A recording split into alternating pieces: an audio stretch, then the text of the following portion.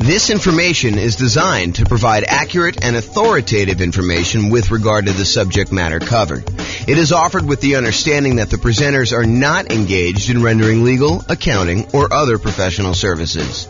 If legal advice or other expert advice is required, the services of a competent professional should be sought. Welcome to the Orange Real Estate Investing and Real Estate Financial Planning Podcast.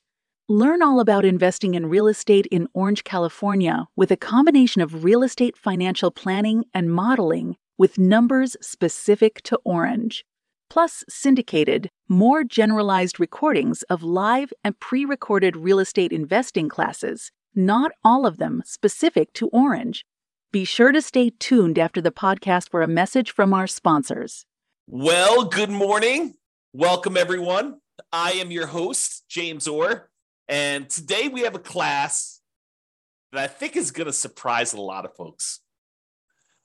What if I told you, this sounds like such a sleazy, infomercial pitch, but go with me for a minute here. What if I told you I could save you on average 4 years off of financial independence, 4 years of working at a job that you don't like, and have you be able to be financially independent 4 years earlier? Or what if I told you it was 7 years on median? And what if I told you, because everyone's all crazy worried and paranoid right now, we've seen interest rates rise over the last, year and a half or so, whatever it's been. They went from all-time lows. How quickly we forget that they're all-time lows, not just lows, but how quickly we went from all-time lows to not even all-time highs. Just more reasonable ranges for mortgage interest rates, kind of in the middle range of what we would see normally. What if I told you that I could help you avoid having to deal with higher interest rates completely? Well, that is what today's class is all about. The class is called, Is It Better to Nomad, do the Nomad real estate investing strategy, which we'll talk about here, or buy rentals for cash? If you buy rentals for cash, you don't have to deal with mortgage interest rates at all. So today, what we're going to do, if I can get the screen to go, we're going to look at me doing modeling for over 300 U.S. cities. And then I will compare someone who does the Nomad real estate investing strategy versus someone who does not do the Nomad real estate investing strategy and saves up their money and buys rental properties for all cash. They ignore whatever is going on with interest rates. And I know that you're thinking to yourself, James, that would take forever. It takes me long enough to save up for my 5% down payment to buy my next Nomad property. To save up 100%, to save up, whatever it's going to be, $500,000, depending on the market, in order to buy a rental property all cash, that is going to take forever. There's no way that's going to be faster to getting me to financial independence than doing this Nomad strategy and acquiring, 10 properties for 50% of the down payments, because, 5% times 10 is 50% if I'm doing my math right. So in the same time I could save up for half of a full property, I'm able to buy 10 Nomad properties. There's no way that buying a property free and clear, all cash, saving up that money is going to get me there faster. And won't you be surprised? That's what we're going to see today. It's going to be awesome. So I modeled this in over 300 U.S. cities. And here's what we're going to be comparing. In both scenarios, I've made the assumption, and before I even go into this comparison here, I will tell you that assumptions matter. And if we change one little thing, for example, I'm about to tell you that everybody is buying an owner-occupant property first. So they're all buying a property to move into at 5% down. They're going to live there, and they're going to, depending on whether it's doing the Nomad strategy or they're buying the rentals, they're either going to live there forever or they're going to live there until they buy their next property. However, what I'm going to point out to you is if we change any assumption, if we say, look, they're not going to buy an owner-occupant property first. They're going to rent, as an example, although it's hard to rent when you're doing Nomad, but they're going to rent the property. That would change some of our assumptions. If we see properties appreciate faster or slower than what we've assumed, that will change things. If we see interest rates go up or down, that will change things. So this is a very static set of assumptions, and I'll let you see all the assumptions I have. I'll give you a link to do that But in both scenarios, getting back to the actual meat of the presentation, in both scenarios, they're going to be buying an owner-occupant property first. They're going to be buying a property, so they're save up until they have 5% down. Then they're going to buy an owner-occupant property. They're going to live there, and they're going to either stay there forever, or if they're doing the Nomad strategy, they're going to use that to kind of bounce into the next property. Okay, so in both cases, though, whether they're buying rentals all cash or they're doing Nomad, they're both buying an owner-occupant property, moving in there first. With the Nomad strategy is someone basically buying a property, moving into the property, living there for at least a year, then converting the previous property to a rental, moving into the next property with 5% down or 3% down. In this case, we're doing 5%, but moving in there with some low down payment, owner-occupant loan, living there for a year, then converting that one to a rental and repeating the process until they have as many rentals as they desire. Okay, so with the Nomad strategy, I'm specifically saying they're saving up until they could buy 5% down owner-occupant properties. They're going to live in that property for at least a year and until they've saved up to buy the next property, because sometimes that's more than a year. It might take them more than a year to save up 5%. And we acknowledge that. We plan for that. We model that in our analysis. And then they repeat that until they have up to 10 properties total, 9 rentals, and then 1 that they're living in. The last one that they purchase, it also happens to be the most expensive property that they purchase because property values are going up over time, is also the last one to be paid off. So that's the last property to become free and clear, because the other properties they paid off, they're all on 30-year mortgages. They pay off after 30 years. The last one they bought is at least 10 years later. And so that one pays off after year 40. Okay. They buy the next property when they've saved enough for down payment, plus closing costs, plus 6 months of reserves for personal expenses, plus 6 months of reserves on any properties they already own to that point, and the property they're about to buy. And they can qualify for the loan based on a 45% debt to income ratio. So they have to be able to qualify. We're not just saying, you could buy a property and not qualify you. And you need to have the down payment, you need to have the closing costs, you need to have the reserves. The only thing more conservative I probably could have done is to say you need to have any negative cash flow saved up, which we're not going to go over here, but that is probably a more conservative thing for us to do. Okay. So that's what the Nomad people are doing. The buying rentals for cash people, they're going to buy an owner-occupant property. They're going to move in there. They're going to live there forever. Then they're going to save up until they buy properties for all cash with closing costs and reserves. They're not getting any loans at all except for their initial owner-occupant purchase where they move in. And they're going to buy up to 9 rentals this way. Although I will tell you, because you have free and clear properties and the cash flow on a free and clear property is so much better than buying a property with little down or even regular 20%, 25% down, you need a lot fewer of these in order to qualify to be financially independent. Okay. If you want to see my detailed modeling of all this stuff and be able to kind of mouse over on the charts and see my assumptions and drill down to stuff or see any updates, because if I change any of the numbers, those numbers will change. You can go to the link on the page. I'll put that in the show notes if you're listening to this on the podcast as well. That way you can click through and watch it. Okay. So one of the things we're going to measure is how long it takes them to be financially independent. The other thing we're going to measure is what their net worth is at year 40. So we're going to arbitrarily pick year 40 and say at year 40, what's their net worth? And also how many months or years it takes for them to be financially independent. And so I should probably define for you what financially independent means to me so that you understand what the math is. So they're financially independent when the income from their investments exceeds their expenses. And each city has its own expenses. If you live in a more expensive city, you make more money, so your savings rate is higher. I mean, the dollar amount you're saving, it changes based on what city you're in.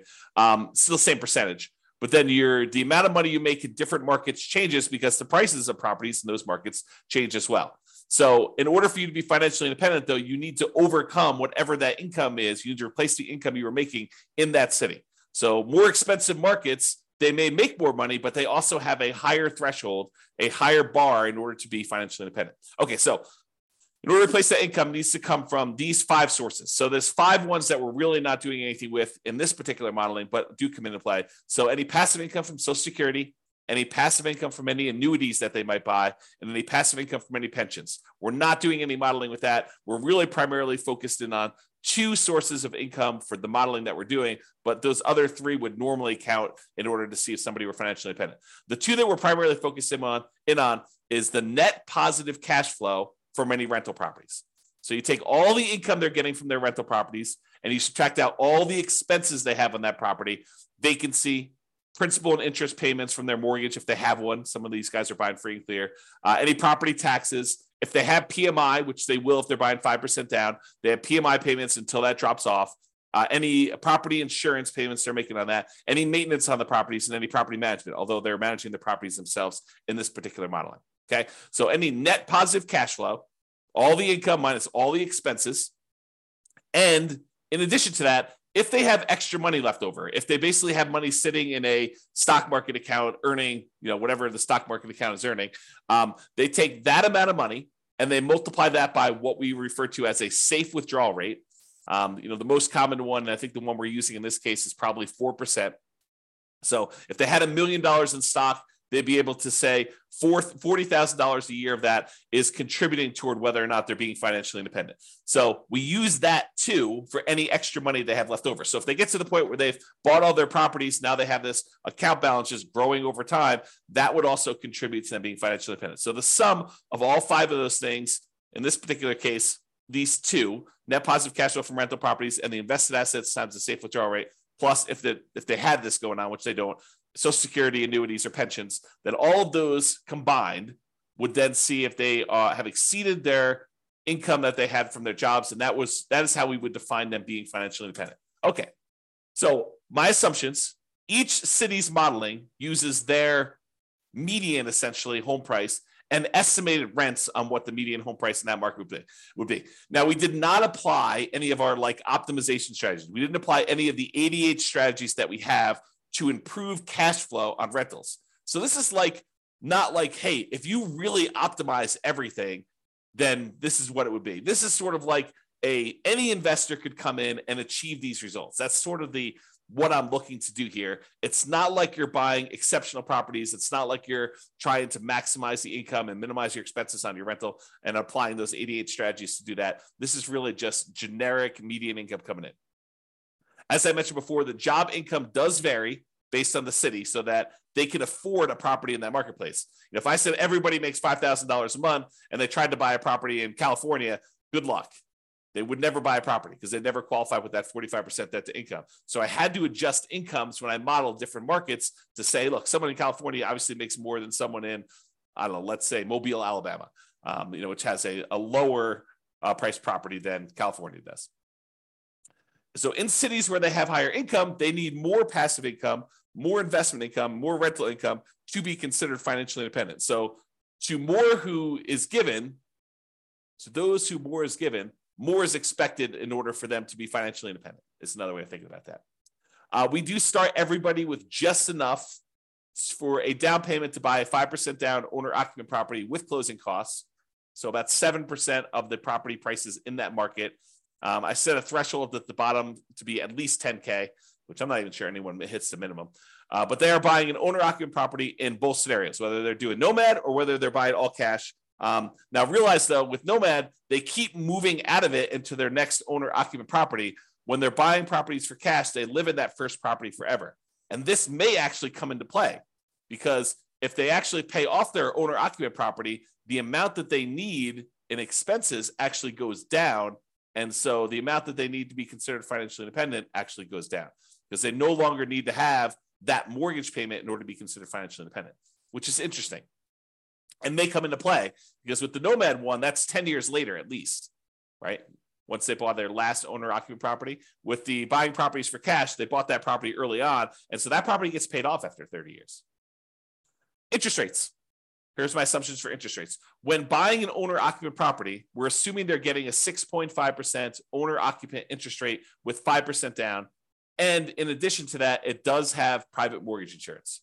That private mortgage insurance is the insurance you pay because you didn't put 20% down to protect the lender in case you default. That's what PMI is, private mortgage insurance. Now, if they were buying rentals, which they're not, right? They're buying owner-occupant properties, but if they were buying rentals and they're paying cash for the other strategy, rental interest rate, I've made the assumption would be 7% for non-owner-occupant, 20% down, and that would not have PMI because you're putting 20% down in that case. But again, we're not using that number because they're buying properties for cash. Okay. I also assume that they're earning 7% per year in the stock market as their rate of return there. And I modeled this out for 100 years. I used to model it out for shorter, but I started doing 100 because sometimes they'd be financially independent right after I stopped my modeling. And I was like, look, we'll just do 100 years and see what it looks like for all those. If you want to see my assumptions for any of these, go to realestatefinancialplanner.com/model, MODEL, and you'll be able to see like every different city, a whole bunch of analysis for like all the cities at once. But then you can drill down into any given city and see what my actual modeling is for that particular case, whether they're doing Nomad or buying properties for cash or whatever they're doing there. All right, so here we go. This is it. When do they achieve financial independence? So there's 305 cities that I did this modeling for, 305 different US cities. So in the baseline Nomad model, they achieved financial independence faster in 84 out of the 305 cities. So in 84 out of 305 cases, it was better for them as far as speed to financial independence goes, to get to the point where they are completely financially independent. They no longer need to work anymore. In 84 cities out of 305, if they do the baseline Nomad model, buying a property with 5% down, moving in, live there for a year, converting it to a rental. Okay. In 10 cities, it didn't make any difference which model they took. So 10 out of 305, which is what? I don't know, 3% maybe? About 3% of the time, didn't matter what, you could have picked either, doesn't matter. But in 84 cities, it was better for you to do Nomad, which means that in 211 cities, about 2/3 of the time, it was better for you to buy an owner-occupant property and then save up money forever, it seems like, in order to buy a property for all cash, then use whatever extra money you have saved up to then save up for the next one that you're going to buy all cash, and repeat this until you're financially independent. It was faster for you to be financially independent if you did that 2/3 of the time in 2/3 of the cities by doing the all cash model. That's crazy, right? I think this surprises a lot of people. They're like, wait a minute, how is that even possible? It's going to take you forever to save up this amount of money in order to buy the properties for all cash. And I'm telling you, it surprises me. But the challenge is this, right? Like, I think a lot of folks, they assume maximize leverage, get into the deal as quickly as you can, get onto the property so that you kind of let your properties appreciate with you. And I'm telling you that is true in about 1/3 of the cases, a little bit less than a third, but about 2/3 of the time with our current economic conditions, my current assumptions, you would have been better off buying rentals all cash 2/3 of the time versus doing Nomad. And, I'm sure we'll do a comparison where we compare, buying all cash to putting 20% down or putting 25% down, or, doing some other strategies in addition to that, like paying off properties early. Like, all of these are coming. And a lot of them are already done if you want to go look on the website to kind of look at them. But you will see classes on this coming up. And we'll see like just how big of a difference doing things like paying off properties, paying off the owner-occupant property, paying off my rental properties, paying off my rental properties with cash flow, paying off my rental properties or only when I have enough to pay them off in full. Like, there's all these differences that are going to come into play, and we're going to see how that plays out. And as the market conditions change, as interest rates go up and down, and maybe the stock market rates of return vary a little bit, or the prices of properties in different markets change, we can adjust all those and rerun them. So 6 months from now, we may have different analysis using slightly different numbers. If rates go up to 10% or they go back down to 3%, we'll rerun them and you can see. Okay. All right. So shocking, but 211 cities, it's better to do the owner occupant than to buy up to nine properties, all cash, than it is to do Nomad, which is 84 cities. And here is the distribution of when they actually end up being financially independent. It looks like there's a lot of clusters right around here when they pay off their first property.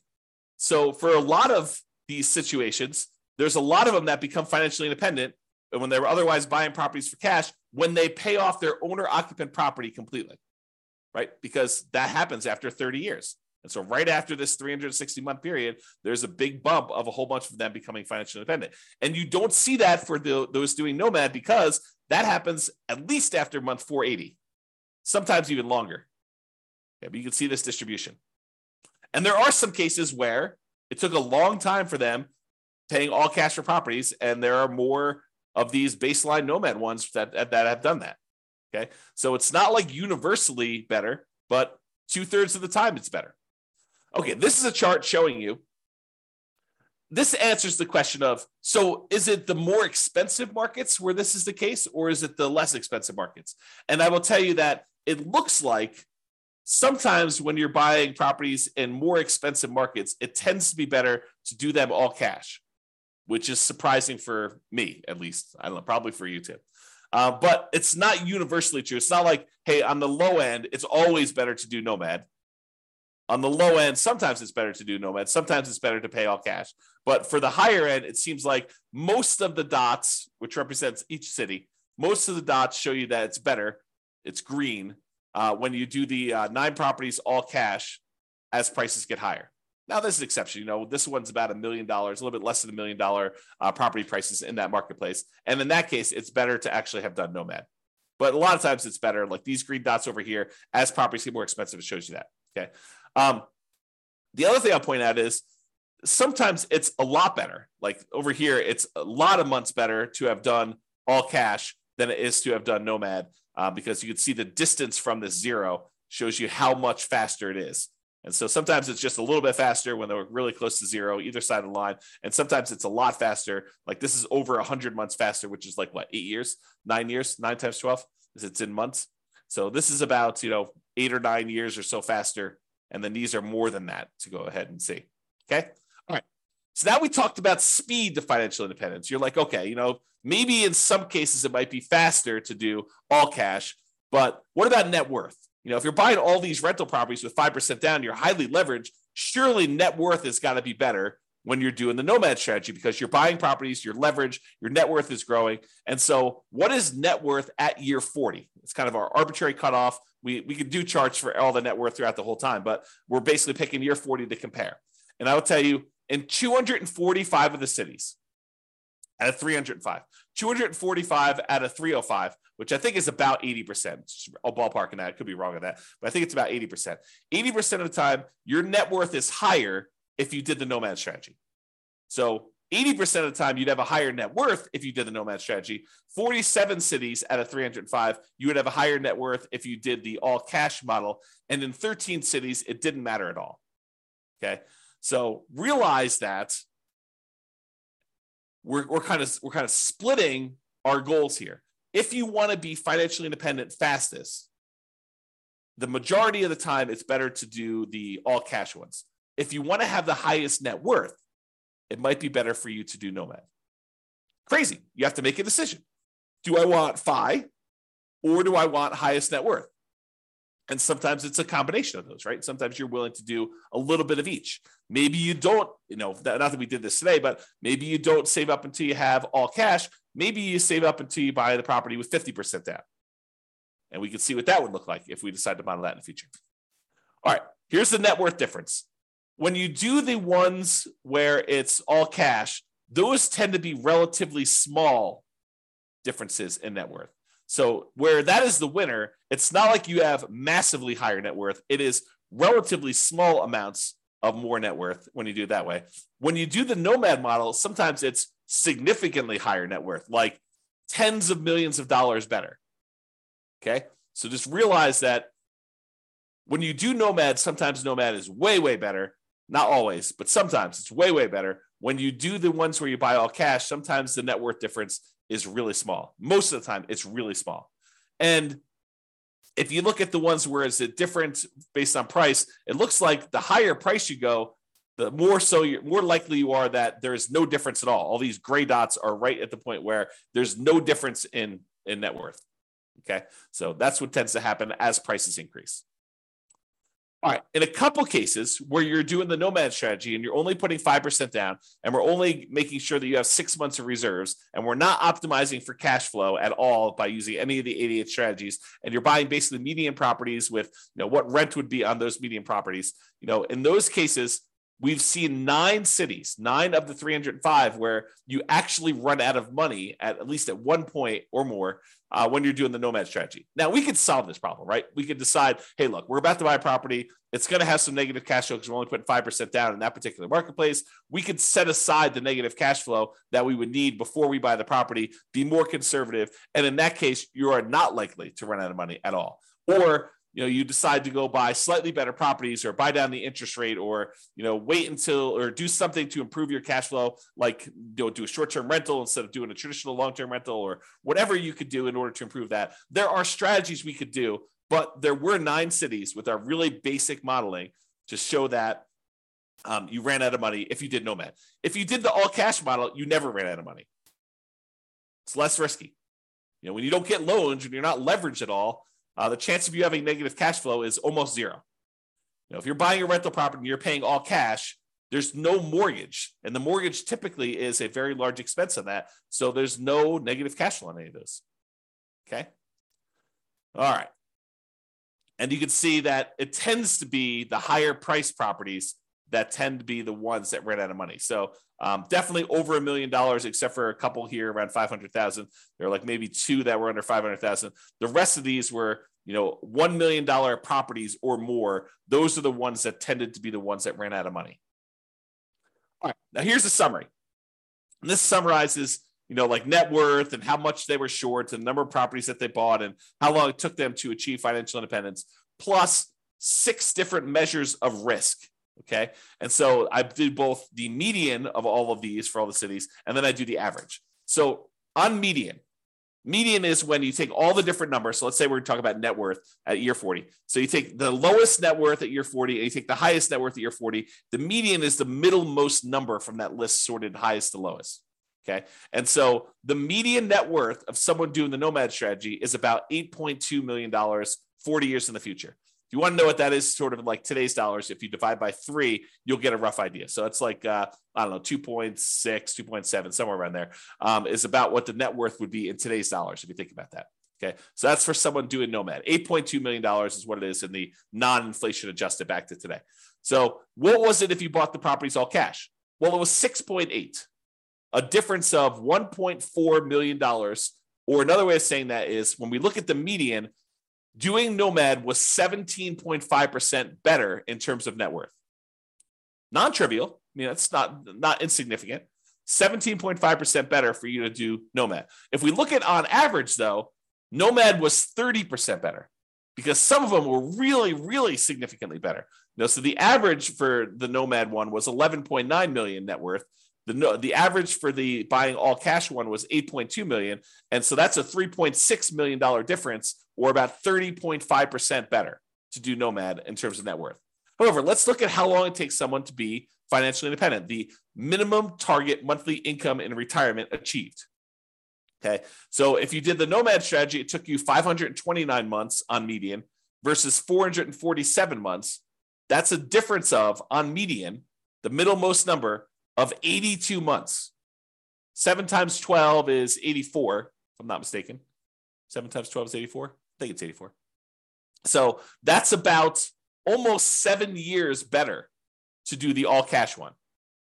It's about 15%, 15.5% better to have done all cash for achieving financial independence on median. If we look at average, it was 547 months on average, to do Nomad, or 498 months on average to do the all cash ones. Let me take a drink and mute myself. Okay, I'm back. All right, so for the baseline Nomad one is 547 months versus 498 on average, or about 49 months difference. About 4 years on average faster for you to do all cash rentals than it was for you to do Nomad, or about 9% better. Remember at the beginning I said, what if I could save you 4 years off of your, the time you were working a job you didn't love to become financially independent? Well, that's what I'm showing you. On average, it's 4 years faster for you to do all cash than to do Nomad. So if you were planning on doing the Nomad strategy right now with our current economic conditions in all the different cities in the U.S., 305 cities that we modeled, it's 4 years faster for you to save up and do all cash. Mind blown. Okay. Now let's look at risk. When we look at the median for risk, in all the ways that we measure risk. Risk is usually about like how much can rents go down before you have negative cash flow, or how much can prices go down before you have negative equity, or like what's your debt to income rate, your average debt to income for the whole scenario, or what's your average debt to net worth if you kind of want to measure like how much debt load you're carrying compared to your net worth, or your liquidity to your debt to account balance. Like all of those are different measures of risk, and a lot of them include a measure of risk as measured through debt load, like how much debt you have. And then, of course, the number of months of reserves. But in 5 of the 6 different measures of risk, you would have been better off paying all cash. Well, if you think about it, it makes sense, right? You're not getting loans on these properties, so it's less risky to do those types of strategies. If you don't have any debt at all, your debt to income is going to be better, right? If you don't have any debt at all, well, you do have debt because you're buying the owner-occupant property at first. But if you only have one property that has debt and 9 of the other ones don't, then you're going to be less risky. If you only have one property with debt, 9 of the other ones don't, your debt to net worth is going to be better, or your debt to your account balance is going to be better. And so in all those cases, both in average and median, it is better, less risky for you to buy the properties all cash. So with less risk, you also are financially independent faster. However, when you take on this more risk, you end up with, on average and on median, a higher net worth. Not universally. There's somewhere it's different, but most of the time. Okay? All right. So now, just a reminder, we've been talking about like this median property and the rent on that median property. We could go and apply all these 88 strategies that we have to improve cash flow, to improve these numbers for those with the rentals, okay? We're basically using median price properties and what rent might be on those in each of the market. You, as an individual, should be able to choose and do better than what I've talked about. And I do model some of those improvements and the impact and some of the other things we're doing where, I'm saying you're getting better rent or buying at a discount, or, you're buying a slightly different price property or whatever. Now, if you are an expert in your local market and you want to help me improve the kind of numbers I'm modeling in your local market, please do reach out via email, and I can update the numbers in our database, rerun all the scenarios, and get updated versions of both the individual cities analysis and also the aggregate analysis we've done on all 305 cities. So, just reach out to me and kind of tell me, hey, look, James, your numbers you're using for whatever market you're in that you're an expert at are slightly off. They're slightly higher. Be nice, by the way, but they're slightly higher than what they should be, or they're slightly lower than what they should be. I'm not looking for like the best case of, well, I did this deal 3 years ago and it was amazing, and so we should use that for the modeling. No, what I want to use is numbers that any real estate investor could go in and achieve. I don't want to set this bar and say, the top 5% of investors in that market who are just like destroying it, they're crushing it, they're doing like most amazing that they possibly can. I don't want to use those numbers because it's unrealistic for others to achieve that. So I want to use the numbers that any real estate investor that goes into that market could use and realistically achieve. But if you want to come help me and do those numbers, great, let's do those. Let's improve the numbers. We'll do the analysis again for all the different models we've done for your city. And then it'll also update automatically and all the aggregate stuff. So if you are, reach out and do that. Now, when you're doing the Nomad strategy, where you're buying a property 5% down, you're moving into the property, you're living there for at least a year, you must be buying properties in that local market. But when we're buying properties all cash, or we're buying properties even with 20% down or 25% down or 15% down, non-owner occupant investment properties, and we're not moving into them, we technically don't need to be buying in those same marketplaces, right? If you live in a really expensive market where the economics of buying rentals are really hard to make work, like you're buying properties where the rent is really low compared to what the price is, and you can't make them cash flow, you don't have to buy in that same market where you live. You could say, why don't I go to another market that has better cash flow economics and buy those properties elsewhere? So if you're doing Nomad, you have to, by definition, do it in your local market, unless you're willing to move markets, and then you're not doing it in that market anyway. But if you're doing it in your local market because you're doing Nomad, you have to be buying properties because you're moving in and living there. If you're doing any other strategy where you're buying investment properties, non-owner occupant properties, all cash, 20% down, 25% down, 15% down, 50% down, 75% down, doesn't really matter. You can buy in better markets and improve your cash flow. So it should be better than what we're even showing. Okay. So I just wanted to point that out as an obvious point, but hopefully it's obvious to you.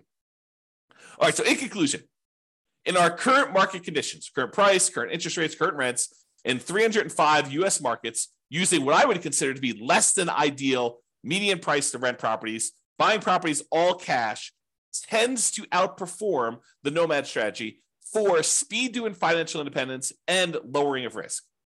However, you tend to have a higher net worth when you do the Nomad strategy. So your standard of living, another way of saying this is your standard of living in retirement will probably be higher when you do the Nomad strategy.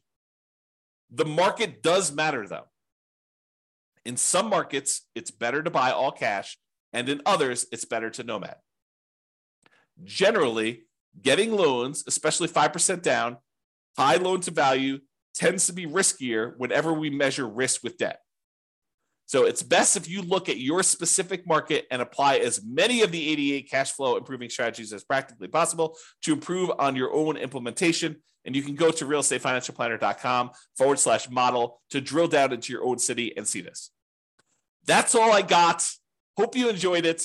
Hope my kind of like sleazy sales pitch of what if I could show you a way to not be working for 4 more years? I mean, I do feel that's true, but I also feel like it just sounds sleazy, right?